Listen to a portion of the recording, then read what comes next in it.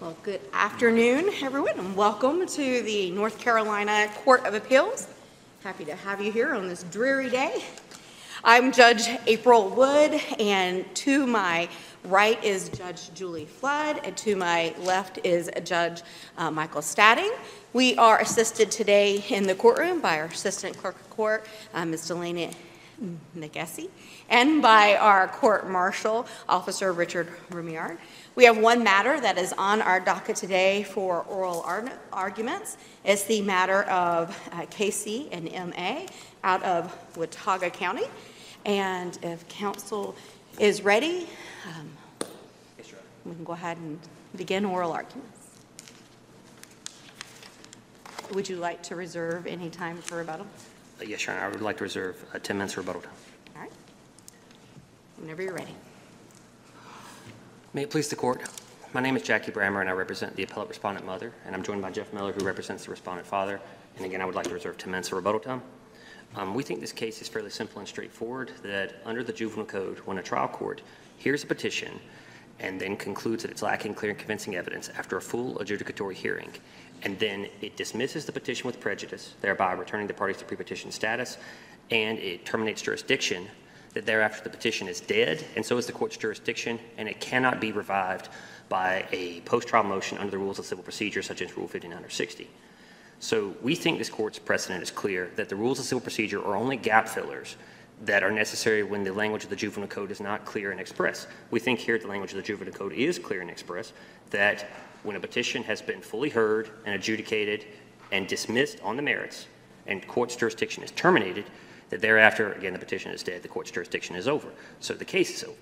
Now, in the alternative, if this court is inclined to consider that the trial court does have some remnants of jurisdiction to consider a Rule 5960 motion, we think this court's law is also clear that under any definition of Rule 59 or 60, under any of the subsections, that none of them would apply on these facts.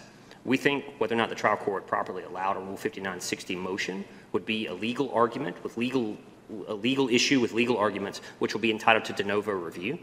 And we think that under any description of the facts here, that the petitioner failed to present their case adequately the first time around, and then thereafter they tried to use a post-trial motion to get a second bite at the apple. Now, this court's precedent, there's a number of cases in the briefs and the filing before the court that describe a second bite at the apple as when a non-prevailing party tries to represent the same arguments again, or to present arguments or evidence they should have presented the first time around but didn't due to either a lack of due diligence or inexcusable neglect, that's a second bite at the apple. So we think here that's clearly what happened on the facts, that the petitioner was allowed a second bite at the apple, and we think that when the trial court allowed that, that was a misapprehension of the law or reversible error of the law. And the respondents are entitled to relief from that. Now, in the next alternative, if this court is not inclined to see this as a second bite at the apple issue, we think that under Appleby's own construction of the law, they're only asking that this court hold that the trial court had authority to make clerical or procedural amendments to the order. And we think here this is a clear substantive change to the original dismissal order after termination of jurisdiction. We think this court's law is clear, again, that a substantive modification to an order changes it in a manner that affects the party's rights and alters the effect or the outcome of the original order. So we think here going from a dismissal and the children going home to changing that to an adjudication, which carries with it collateral legal consequences, we think that is clearly a substantive change to the order that appellees are not even arguing that the trial court had authority to do. And lastly, if we're just getting down to the order itself, we're not talking about questions of jurisdiction or Rule 59 or 60 or any of that, we're just talking about the adjudication, disposition, order itself. We think there's no evidentiary or fact-finding basis in the order itself as a matter of law that would support the judgment. And we think that what this court should do is dismiss all dismissal orders as void for lacking subject matter jurisdiction, or in the alternative, we ask this court to remand the matter to the trial court to dismiss the petition for lacking clear and convincing evidence and return the parties to pre-petition status. Is there any point that you can, in your mind, that you can think of where a Rule 59 or Rule 60 motion would be appropriate after the court has dismissed a petition?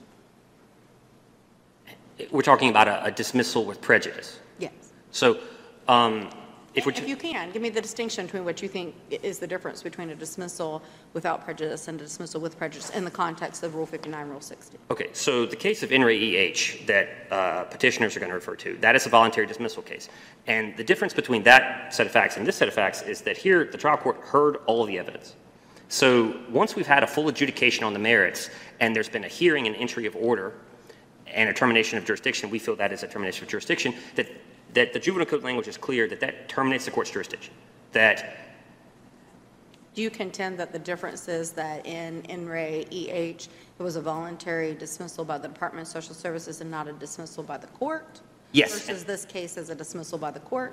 Yes, Your Honor. And also that voluntary dismissal occurred prior to the adjudicatory hearing. So it wasn't just that the department was the sort of the moving party and not the court sua sponte, but also that the department didn't have a chance to present their case there.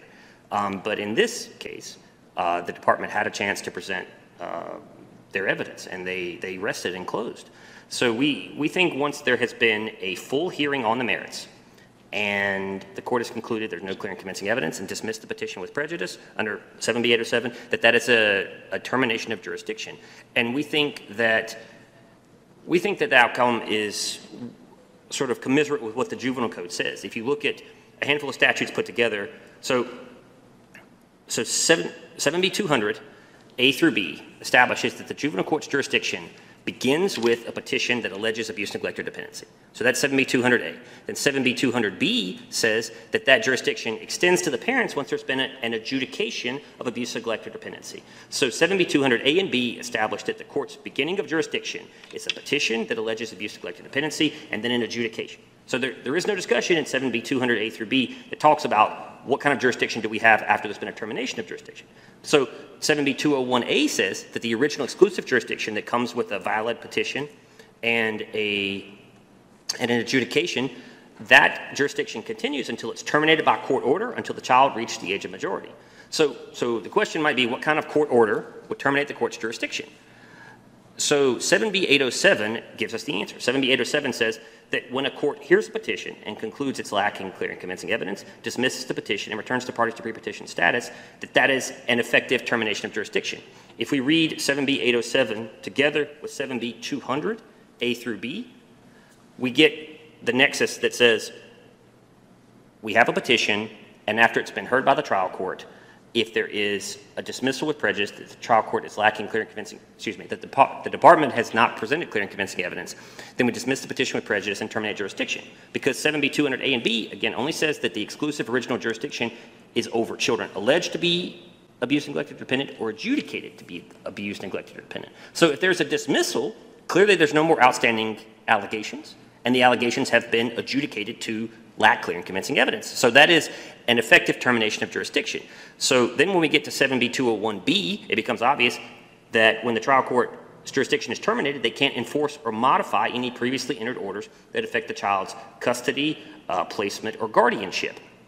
So 7B201B says that when jurisdiction has been terminated, we can't modify or change any orders that have been entered.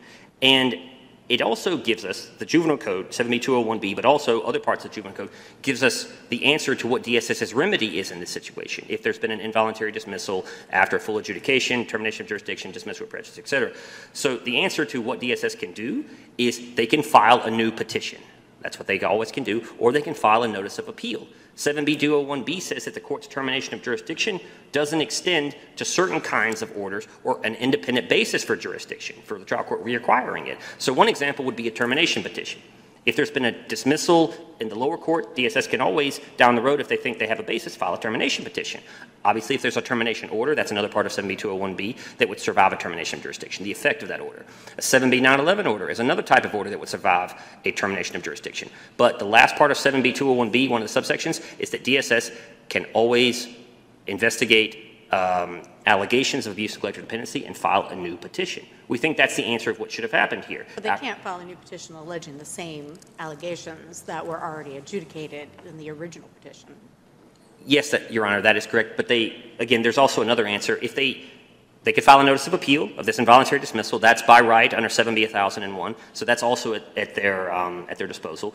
But if they received a new allegation of something going on in that same household, so if there's a termination of jurisdiction and the children go home with the parents, and then a week later there's another allegation, it's not as if DSS's hands are tied from investigating this family again or this allegation. 7B 302 always gives DSS the recourse to investigate allegations of abuse, neglect, and dependency, and 7B 200A says that is the beginning of the trial court's jurisdiction. So if there's been a termination of jurisdiction and a full adjudication on the merits, dismissal of prejudice of a certain petition with certain allegations, the next day, if they get a new allegation, they can still investigate that. If it shows a risk of harm, they can file a new petition.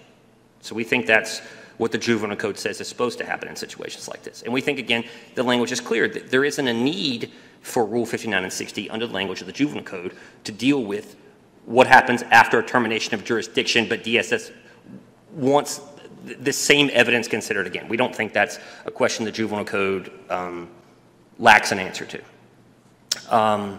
So yes, we think the language of the Juvenile Code is clear and expressed that what happens after an adjudication on the merits and a dismissal with prejudice is that the parties are returned to pre-petition status. That language is key because pre-petition status shows us that there is no need for the court to have any sort of retention of jurisdiction of any kind to consider matters because everyone's returned to pre-petition status. The cases that are cited in the briefs support this reading of the Juvenile Code. In Re TRP, there was a adjudication, and then I think it went on to have a custody award. And then on appeal, the issue was we don't have a valid petition here that was verified. So we argue there's no subject matter jurisdiction. And the North Carolina Supreme Court said that if there's no valid verified petition, that everything after that is void. That no matter whether you had an adjudication, disposition, or a custody order, anything that's lacking jurisdiction is void, and parties return to pre-petition status. And the answer is to file a new petition. That's what In Re TRP says as well. In Re AL is another case in the briefs that raises a similar question. And that one, what happened was DSS filed a petition against the parents, and then the mother relinquished while the father was still not exactly in the picture, but they had filed a petition against him. So DSS voluntarily dismissed their petition. The file surfaces later. Then the trial court tries to exercise subject matter jurisdiction over the father. They started entering review orders and permanency planning orders, and then there was a termination hearing and a termination order. So on appeal, the father argued in In Re AL that there was no subject matter jurisdiction over him because the original petition had been voluntarily dismissed. This court agreed and said there was no subject matter jurisdiction after the voluntary dismissal. Now, the court ultimately affirmed the termination order because there was an independent basis for jurisdiction via the proper termination petition and order. So we think In Re AL also supports this reading of the Juvenile Code, that after a termination of jurisdiction, that the petition is dead, and the only way for the court to reacquire jurisdiction is via a new petition, a new allegation of abuse, neglect, or dependency, or a notice of appeal. One more case in the briefs that discusses this is In Re SDA. In Re SDA says that the only mechanism to get to a petition is through 7B 302, which would be DSS investigating abuse, neglect, or dependency reports. So in 7B, in Re SDA, what happened was there was a report of abuse, neglect, or dependency, and I believe it was Rutherford County investigated it and said that we don't find there's a risk of harm here. Then Lincoln County, based on the same allegation, the same evidence, filed a petition and tried to get an adjudication. On appeal, this court said that because the mechanism of 7B 302 had already been used by Rutherford County, the same stuff, the same evidence, same allegation, couldn't be used by another county to get an adjudication. So under 7B 302, there was no subject matter jurisdiction. So 7B 302 is the mechanism to get to 7B 201, 7B 200 and 201 after a termination of jurisdiction or a complete absence of jurisdiction. So again, we think here the language of the Juvenile Code is clear and express. It answers this question for us. We don't need the rules of civil procedure, and they don't apply here. In Re AL, was there a Rule 60 motion filed? I don't believe so, Your Honor. I believe it was just that there had been that voluntary dismissal, and then they had, when the father surfaced, the court went on entering review hearings and review orders and permanency planning orders. So no, I do not believe the question in AL was about a Rule 60. And SDH? In SDA, know also that was not concerning a Rule 60 motion. Thank you. We think those cases apply here because they talk about what happens when there is no jurisdiction. That's what we think the application of NRA AL and NRA SDA are for. But in the alternative, if this court is inclined to think the trial court had jurisdiction to consider the Rule 5960 motion, we think that clearly it's the second bite of the apple.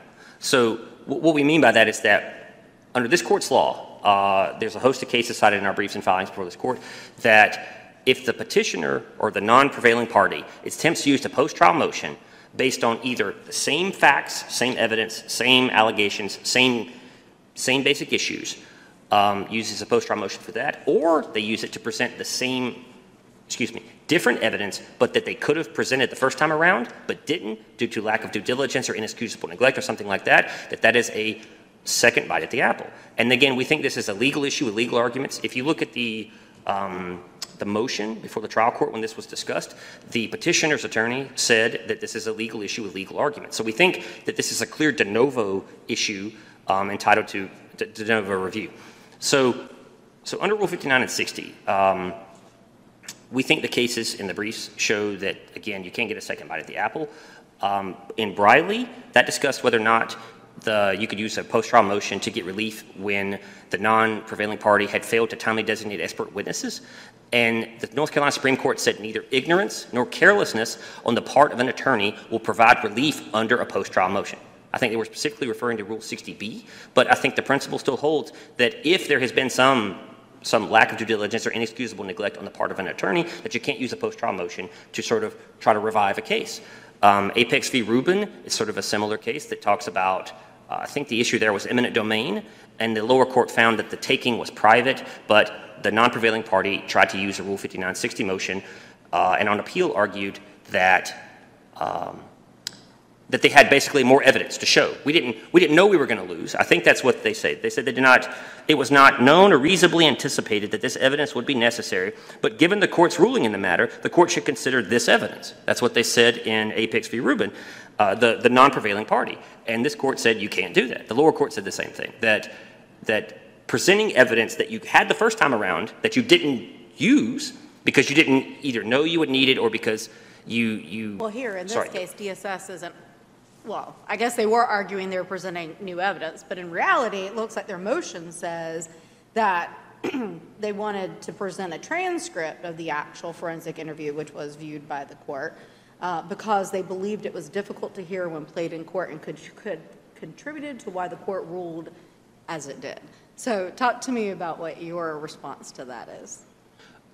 Yes, Your Honor. So we believe, again, even if the trial court didn't fully hear the recording, that's still a valid hearing under the law. We think that there is no sort of guarantee in the juvenile code or under the law that you get a hearing under optimal conditions. What you get is sort of a day in court to present your case. So I think what the juvenile code says is that you get a chance to present your evidence before the court. The court gets to consider your evidence. But it doesn't say that you get to guarantee that the court reads every word of a document that you submit, or that you get 100% of their attention every single time they're sitting on the bench.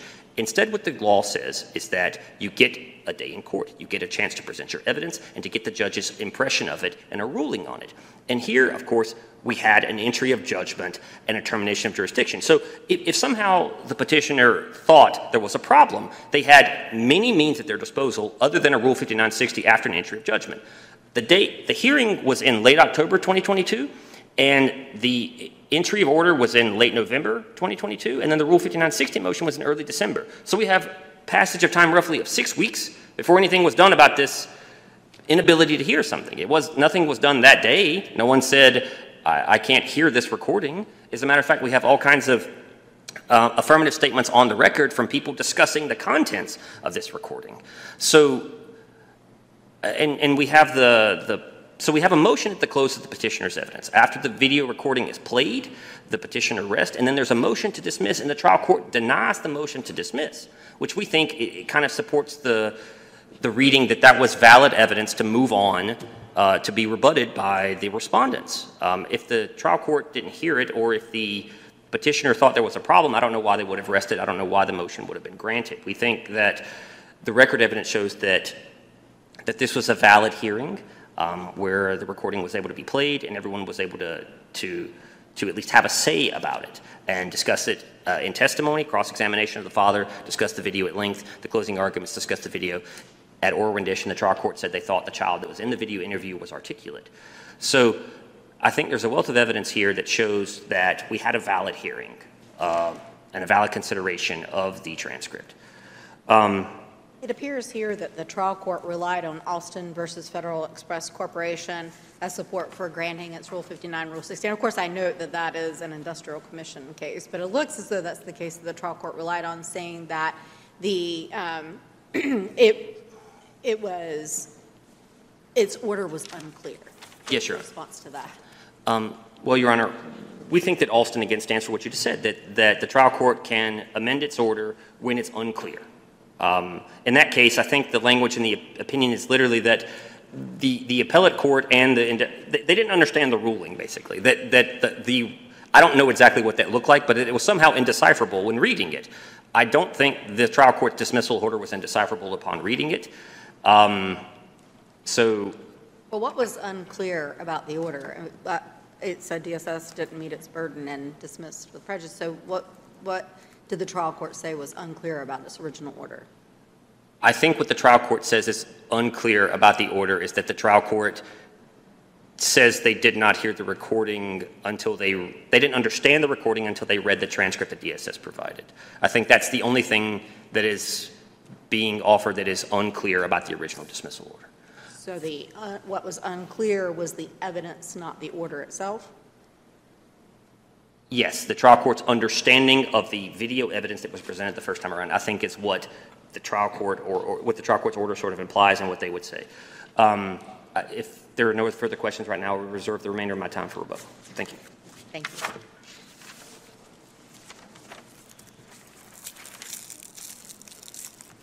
you. Now we will hear from the department.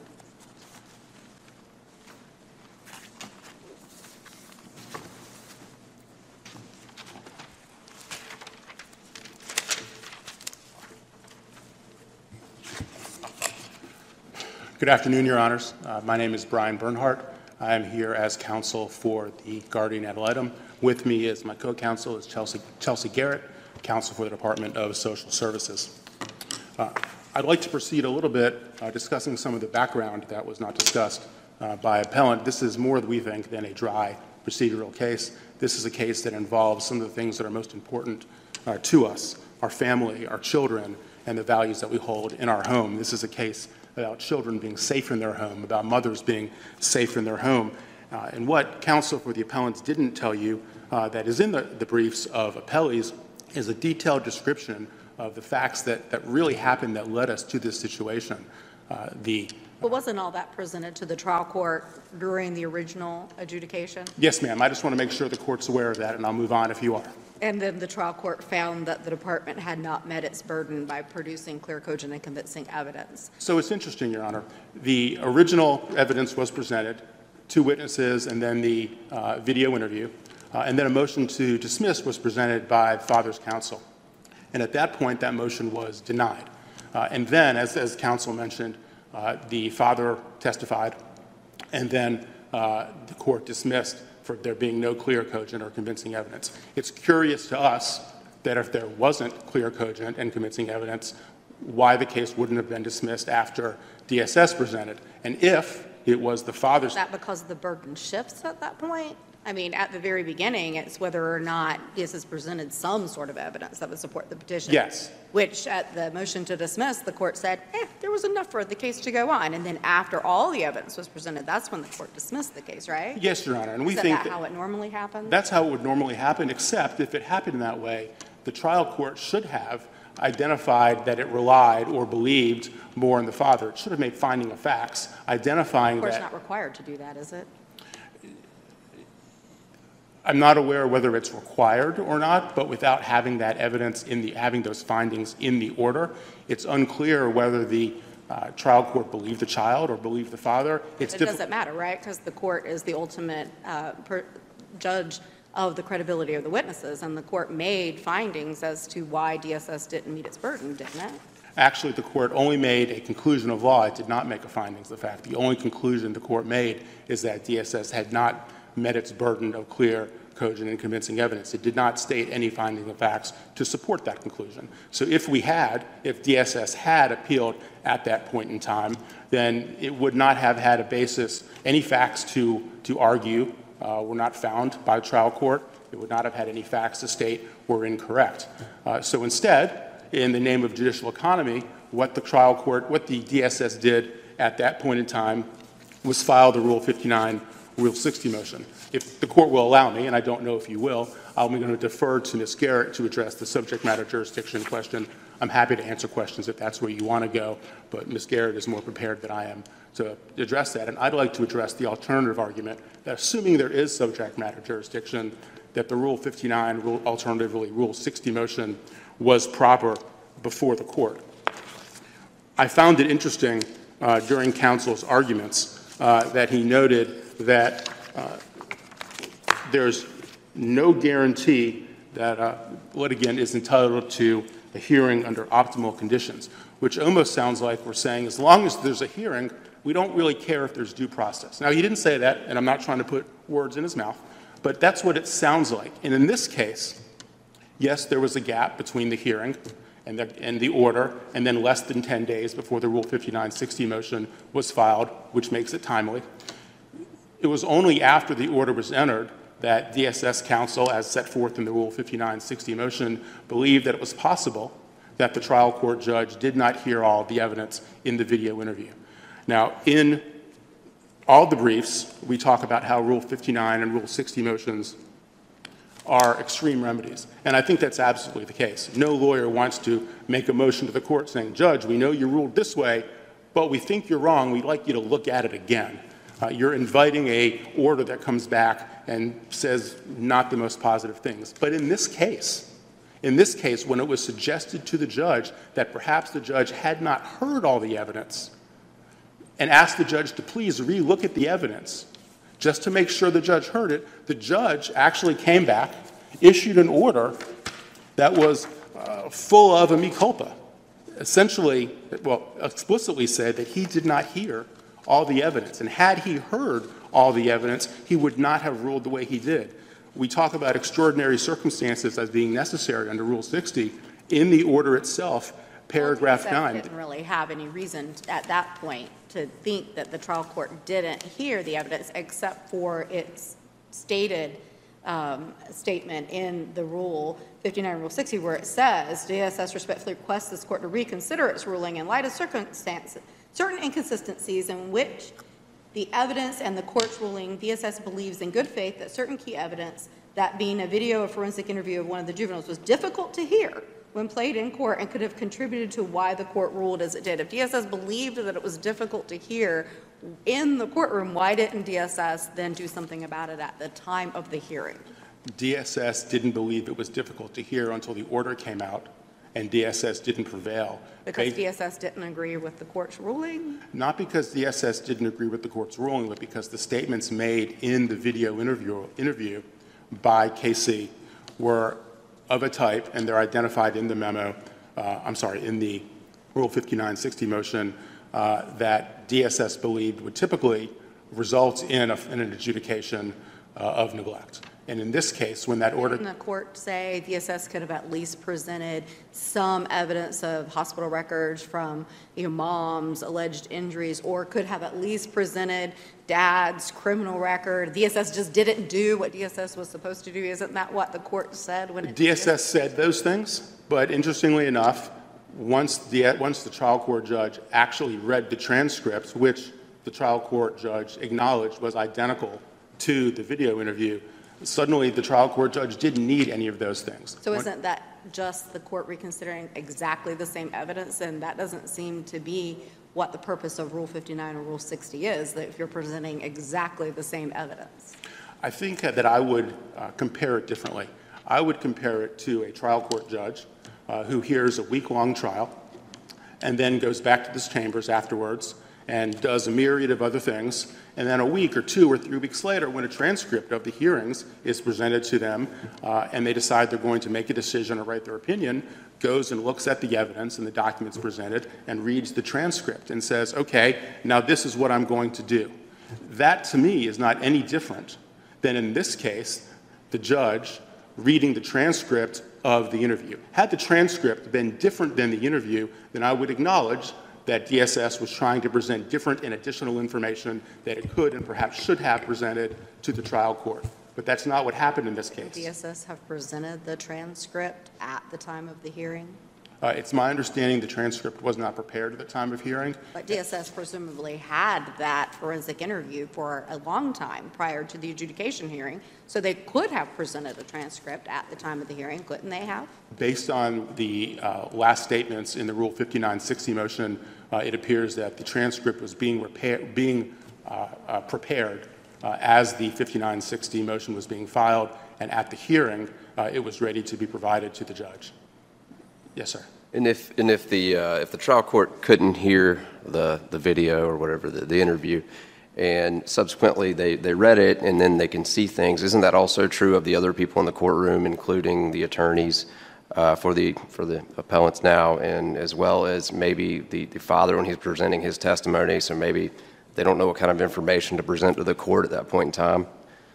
That would be possible, Your Honor, with two caveats. The first is that counsel for parents has made it clear that they did not have any difficulty hearing the evidence. That's in their briefs. And second, the trial court judge's order indicates that based on where you were located in the courtroom, it was more or less difficult to hear the recording, and that he didn't know that he didn't hear everything in the video because he didn't hear all the video. And it wasn't until he read the transcript that he realized that he had missed some of the evidence in the video, and that if he had had the transcript, which also means had he heard everything in the video, he would have ruled in favor of DSS, finding that there was clear, cogent, and convincing evidence of neglect, and ruled in their favor.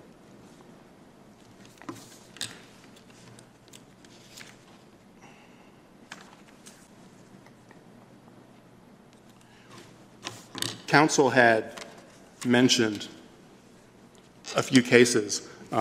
One of them, I apologize.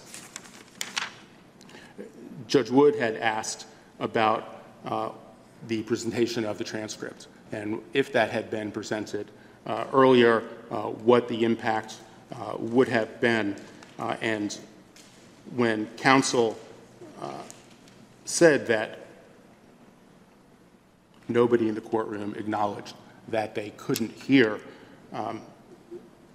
that was an issue, and that he believed that that goes to their side, their argument that it was easy to hear and that we were taking a second bite at the apple. Our disagreement is that we are not taking a second bite at the apple, as I mentioned in the analogy that I made. Our position on the Rule 5960 motion is we wanted to make sure the judge had all the evidence before him. It was not that the evidence or the order was necessarily unclear. It was that the judge had the evidence, didn't realize that the judge had the evidence, and when it was pointed out to the court that the evidence was there and the judge was able to review all the evidence, the judge realized and admitted as much in the order that the judge had made a mistake. We've all been practicing law for many years, and I think that we can all understand how infrequent it is that a judge will, in an order, acknowledge that they made a mistake, and that the judge doing so here is, as the judge himself describes it, an extraordinary circumstance, which is required under Rule 60b-6, so I think we've satisfied that ruling. But we've also shown that under Rule 60b-1, the judge made a mistake. And I know we didn't argue 60b-1, but there is case law in the mother's brief talking about Pope versus Pope, which talks about how it doesn't matter which subsection of the rule that you cite to as long as you cite to Rule 59 or 60. So I would posit that even if we're not under the catch-all of Rule 60b-6, that we still have an opportunity under Rule 60b-1 to argue that the judge made a mistake, which the judge acknowledged in his order that he made a mistake, and that the Rule 5960 motion gave the trial court judge the opportunity to remedy that mistake. Well, isn't that purpose of that rule regarding mistake that the judge made a mistake of law, or that the judge, made a mistake in its order, its written order, and it needs to be corrected? Not that the judge made a mistake in the ruling because the judge allegedly didn't hear all of the recording that was already presented into evidence. Doesn't that mistake go to an actual, like, clerical mistake or mistake of law? So I'll answer in two parts. First, respectfully, I think your use of the word allegedly isn't necessary. The judge admitted that he didn't hear. Having said that, I have not found any case law that supports the rule that you've just described. It may be that most commonly we're talking about mistakes of attorneys, but here the mistake that we're referring to is a mistake by the judge. There's a separate section for clerical errors.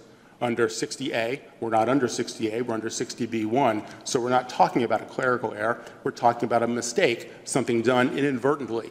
And the judge, inadvertently, for whatever reason, did not happen to hear all the evidence, as the trial court judge admitted. And once the trial court judge realized that he had not heard the evidence, as any judge might do weeks or months after a hearing when they're preparing their order, they review all the evidence. Once the judge reviewed all the evidence, realized that he had not taken into account all the evidence, the judge realized that he'd made a mistake, granted the Rule 5960 motion, and proceeded to reconsider the dismissal.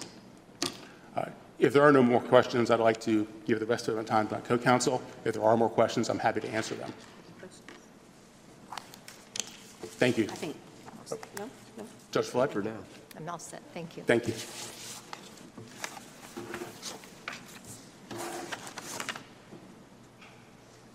Good afternoon, Your Honors. May it please the Court. My name is Chelsea Garrett. I'm with DeSanti, Capua, and Garrett in Boone, Watauga County. Apologize for walking in late. I was white-knuckling it to get here on time. So, as my co-counsel indicated, I was the trial court attorney and can assure you that I have had a lot of chance to think about all of this in hindsight. But I'd like to start off with the last question you asked, Judge Wood. You asked why the court would need to, I apologize, I had it written down and I'm looking for it.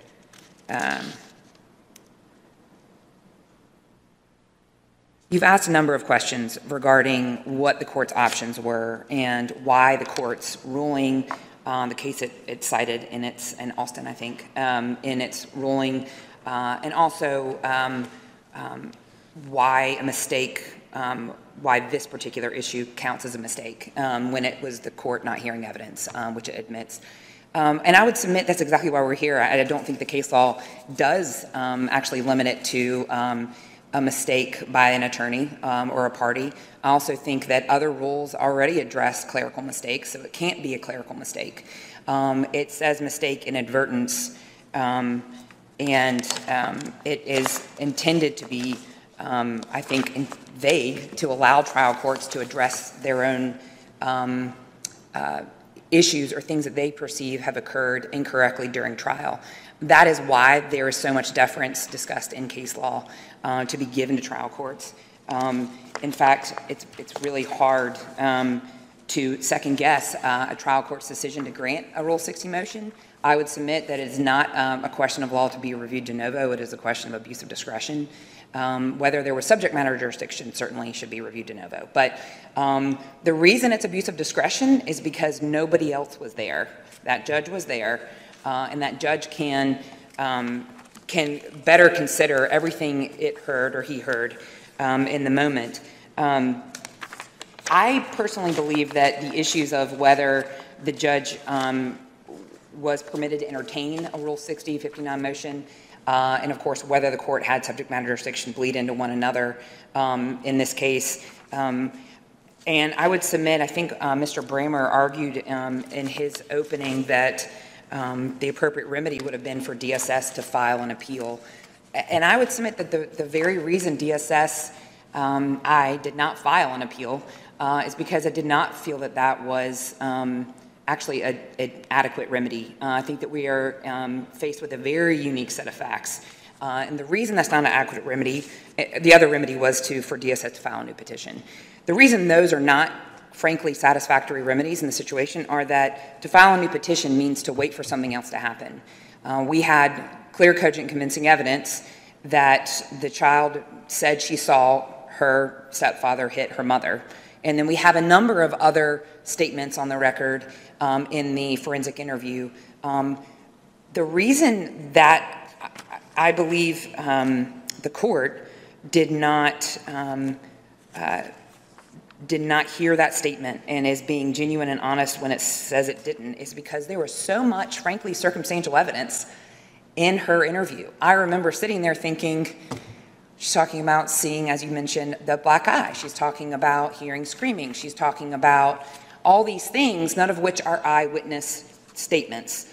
And then she says, as we highlighted in our facts, when she's asked, how do you know? And she says, because I saw him hit her more than once. Didn't the trial court make a finding that he believed that the child was credible, but that DSS just didn't carry its burden because DSS didn't present criminal records of the father, DSS didn't present any hospital records of the mother, DSS was just relying on the forensic interview, and the court said that wasn't enough?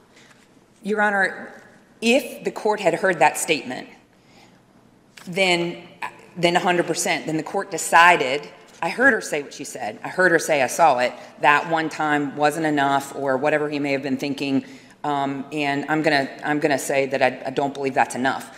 The reason I believe what he says, that he says he didn't hear it, is because there was a lot of circumstantial evidence. And until you get to the eyewitness, which I will submit as the DSS attorney is plenty, you got an eyewitness of a child saying they saw it and then saying they're scared, that right there is neglect in definition. The reason I think he didn't hear it is because he heard her say all of these things, and they were all very compelling, and having hospital records to prove when that happened or who was there and what were the circumstances surrounding that would have helped us maybe win on circumstantial evidence. I think you said police records of the father, or I think his prior charges for drugs. Those things, but all of those things are still circumstantial. And I think he might have, I think he was saying, and the reason he granted our motion was, this was all circumstantial, and if you brought more than just what she said, which was circumstantial evidence, it might have risen up to enough. But without that, all we have was circumstantial, and I remember thinking, sitting there, and I wrote the motion accordingly, this doesn't make sense. He heard her say it, but he heard the stepfather's testimony, but he didn't say, I believe stepfather over child. There was no acknowledgement she said this, but that wasn't enough. The one witness of him hitting her wasn't enough. There was no acknowledgement of that and explaining it, which goes to what my co-counsel said. The court's not required to explain that. The trial court can just make findings without explaining why the court is making those particular findings. It's just presumed that the judge is making credibility determinations. He doesn't have to say, I find so-and-so more credible than the other person. Well, and Your Honor, I was looking for it when I was, and I heard you ask that question. I have a case, I reviewed it, and I don't think I brought it with me, but that actually does state, and I think this is mentioned in our motion, at least not the law, but that the court does need to make a credibility finding. I would submit that the court cannot enter an order with a conclusion that we did not meet the burden without having any findings, and when you only have evidence that is conflicting, you have no other evidence. If all you have is two witnesses, I would submit the case law does say you have to decide which one you believe. Well, wouldn't the proper remedy to have filed an appeal? Because you didn't present any new evidence. You presented exactly the same evidence. Right. And actually, Your Honor, we are not relying on the discovery of new evidence. I actually think the fact that we're presenting the same evidence in the transcript form, it makes our argument stronger. And the reason I say that is the submission of the transcript was not, I wouldn't say it was impossible, but according to the best evidence rule, the video was the best evidence. We are supposed to put that on. In fact, they could have objected to us submitting a transcript and not letting the court hear the video, because the video is, obviously is reactions, it's emotions, it's all the things you can't get on paper. So in this rare situation, it just happened that the video was not, in fact, the best evidence because it turned out to be difficult to hear. The other thing that's going on is trial courts all the time have forensic interviews of children. Had it been an issue, I'm sure it would have been corrected. For whatever reason, this time it was an issue, and Mr. Bramer stated that, we've got to just sort of take what we get in terms of our circumstances in the hearing. But again, in the moment, I was straining to hear, others were straining to hear, appellants say they did hear. But because the way the judge If you were ruled, straining to hear, then why didn't you do something to correct that problem at the time? I mean, I was a trial court judge for 18 years, and I don't recall DSS not ever saying, oh, I can't really hear this. Right. And so, oh, can we turn up the volume? Or, Your Honor, can you not hear this? I mean, Right. what was? Right. Well, and what's again- what's the basis for the belief the court couldn't hear it? Your Honor, in hindsight, I think we would have avoided a lot had I spoken up in the moment. But in fact, I have my client with me. My client is sitting there confirming, and I'm asking, did she say this? Yes. I'm consulting with my client because they'd already heard the forensic video, and so, which was the DSS social worker. And so in the moment, I felt satisfied that I was hearing it and confirming it as I heard it. Frankly, it was one of those moments where you think, I'm not going to tell the judge they can't hear it. If they can hear it, if they can't hear it, they'd say something, which I realize is sort of appellant's point. If he couldn't hear it, he should have said something. I think his order is clear. I didn't know I didn't hear it because the key testimony was about 2 lines in a long interview of lots of circumstantial evidence. So those 2 lines are incredibly key lines, and it's akin to a judge not hearing, hearing somebody say something and not hearing and not being able to hear the not in the statement, and not realizing that. And so I would submit that the reason appealing would not be satisfactory is because had we appealed at that moment, number one, the dismissal, I believe, failure to prove by clear, cogent, convincing evidence, the grounds for the appeal would have been that we did present clear, cogent, convincing evidence, and I believe in that situation either there would be a affirmation because of the standard of review, or a remand for the court to enter findings as to credibility of witnesses because they were conflicting. I was trying to, frankly, not have to go there. And I realized that there is case law that talks about, well, you can't just do this to try to avoid an appeal. And I realized that, however, if the trial court judge is, quite frankly, the best and only appropriate person to say what they heard, what they meant, and whether they made a mistake, then I can't ask this court whether you thought the trial judge heard it. I can't ask this court whether you should tell the trial judge, to listen to it again and make sure you heard it. This court is going to be limited on appeal as to what it can address, and if the judge truly didn't hear it, then he can correct it. On the other hand, the motion gave him a clear opportunity to say, no, I heard it just fine. I can tell you there's an amount of nail biting that goes into writing a motion to a judge that says, I don't think you heard this right. So there is an inherent protection in this rule being abused because judges don't go around saying, oh yeah, never mind, I didn't mean that. And let's talk about Okay. the motions and the probably number one issue that needs to be addressed is whether or not the court even had jurisdiction, because there was an order. Right. An order, not a voluntary dismissal. Correct. An order of dismissal, which presumably terminates the jurisdiction of the trial court. So if the trial court's jurisdiction is terminated, you can't really revive it. So Right. explain to me what your position is as to how the court even had jurisdiction to hear the motions in the first place. Right. So, Your Honor, I understand that rule, Rule 60, I'm sorry, it's Rule 20, 201. 201, thank you. It does state that. I believe that there's 2 main things for the court to consider. Number one, trial courts actually do maintain a sliver of jurisdiction, and we know this because they're in the juvenile code. The courts still continue to do reviews, permanency planning hearings, can't change a plan, or I'm sorry, you can't remove reunification, and you can't terminate. That's what the case is on appeal, but this case wasn't Right. on appeal. Right. This case No. has been dismissed. No, I understand. I'm simply citing, I'm explaining that I believe that there are occasions, and that is one of them, where the court does retain a small sliver of jurisdiction. The other reason for that is that when the court ruled and then realized it made a mistake,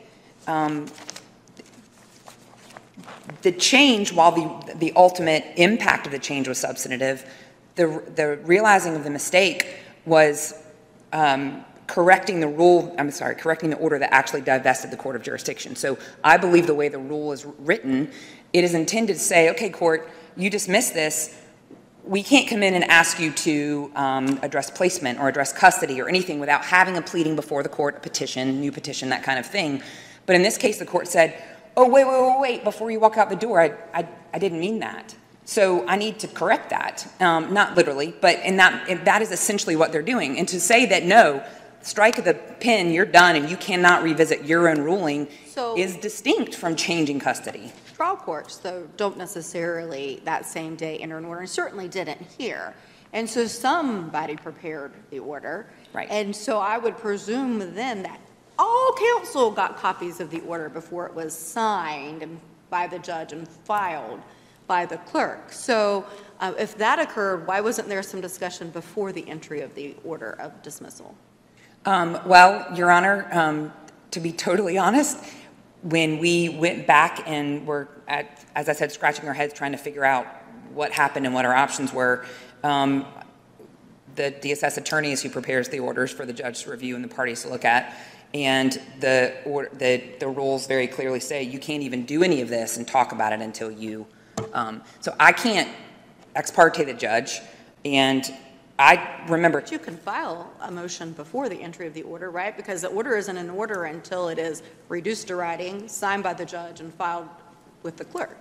So well, I guess there have been a motion prior to the actual order of dismissal, such as in the case in which you cite in one of the pleadings that the Rule 59 mom was in criminal court in Buncombe County, kind of missed the termination prior to the entry of the order. She files a Rule 59, which may have been appropriate because there hadn't been an order entered yet. Right. So, Your Honor, I guess I was, frankly, under the belief, possibly mistaken, but that the order had to be entered in order for the court to reconsider its ruling. Prior to that, I didn't, and those happened essentially simultaneously if we look at the timestamps. It was discussion with attorneys, file it, and then this is the way we address this versus the either new petition or the appeal. So I don't know if that was, better or worse, but I think it's the same reason that counsel didn't speak up during the trial, which was I have about 10 seconds. I'll give you a minute to. I see that. Your Honor, I would just close by saying that there are occasions where the court retains a sliver of jurisdiction. May I have a few seconds to conclude? Thank you. Where the court retains a sliver of jurisdiction when cases go on appeal, and the alternatives of waiting until domestic violence occurs again in front of the child or to the child, and filing a new petition, or appealing when I believe this court probably couldn't fashion a remedy that actually addresses the issue, which is the court not hearing something, are not adequate. And there needs to be room for a court to revisit its own order that could be, I believe, consistent with the language of the Rule 201. So thank you, Your Honors. Appreciate your time, and we would just ask that you affirm the judge's adjudication in this case. Thank you so much, counsel. All right. It's about 9 minutes and 17 seconds left for rebuttal. May it please the court.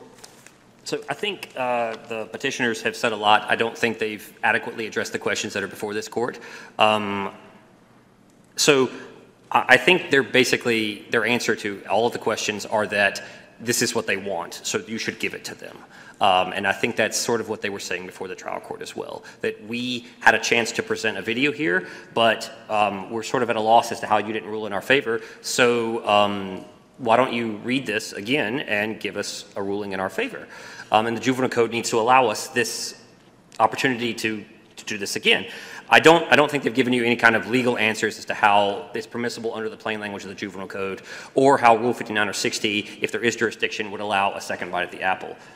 They seem to be muddling different rules of law or provisions of the Juvenile Code in an attempt, again, to arrive at some sort of answer as to how this is permissible, and we don't think it is. So let's start with, again, we think there's no subject matter jurisdiction. I think that's clear, at least in our version, in our reading of the law. But considering it just Rule 5960, again, we don't think it's a question of discretion. We think it's a question of de novo review, because this is what they said before the trial court. What they said on an argument on the motion was this is a legal issue with legal arguments. Now, I don't know how that gets discretionary review, but We think it's entitled to de novo review.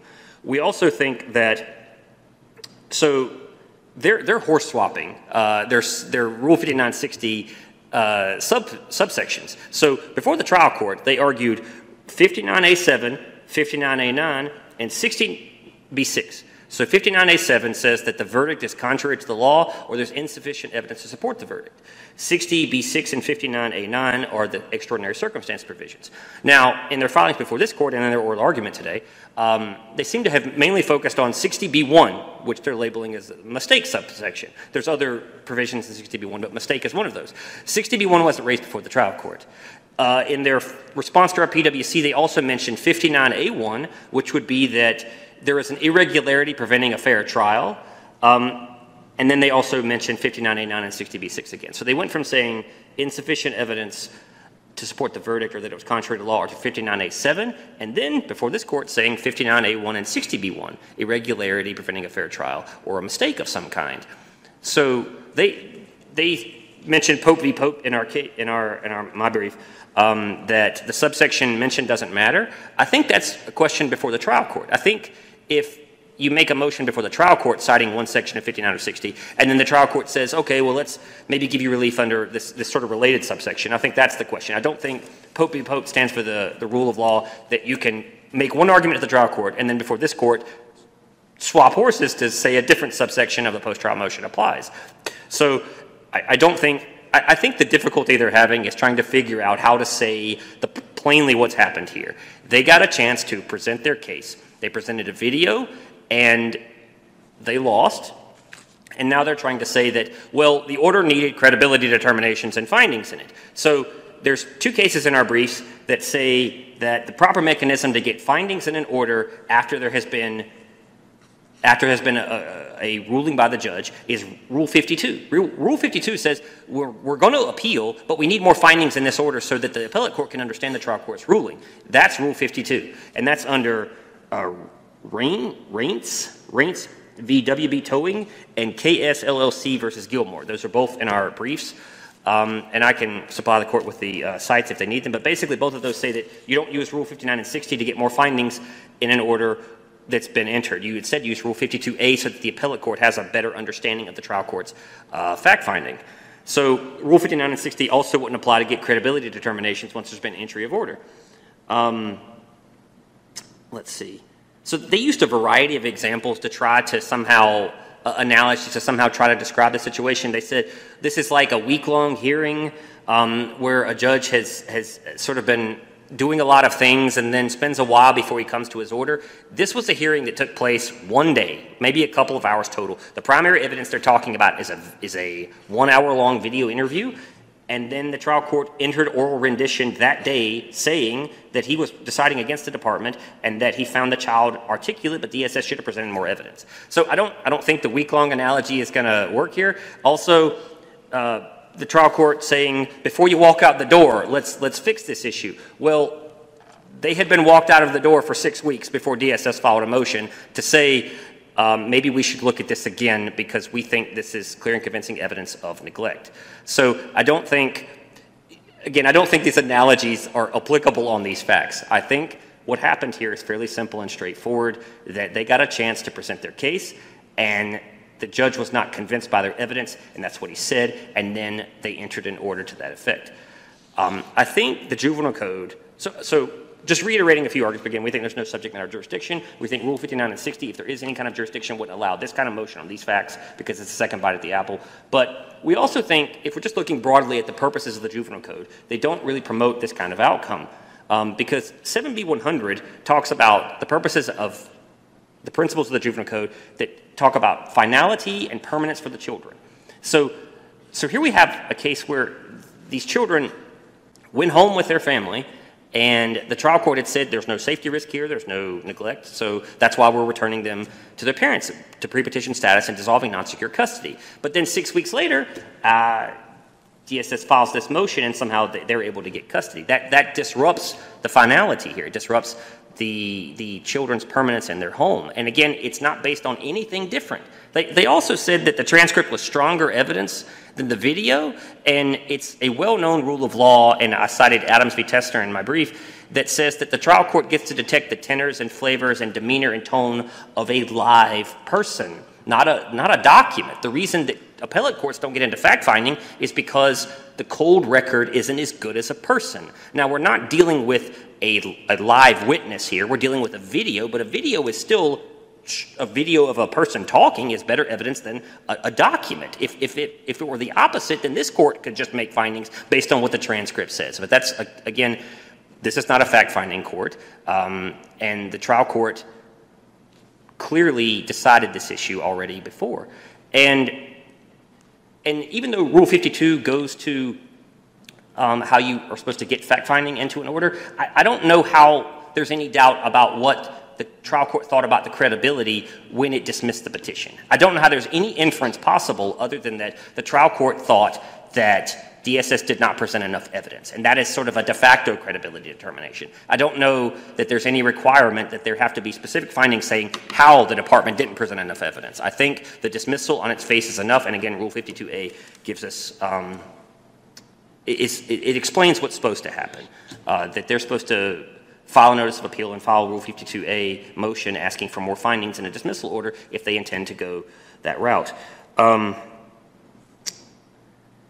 And as to whether or not you can get a second bite at the apple based on the same evidence, in our memorandum of additional authority, the first one, this goes back to the principle of finality. I think I cited a few cases that talk about how old of a rule of law this is. So if you look at Cathay v. Cathay, that says that the courts and the public are interested in the finality of litigation. There is no area of law requiring more finality and stability than family law. And Horn, which is not a family law case, but it basically promotes also the end of litigation as well. That says that there should be an end of litigation for the repose of society. And that's a North Carolina Supreme Court case from the 1930s, so it's about 100 years old.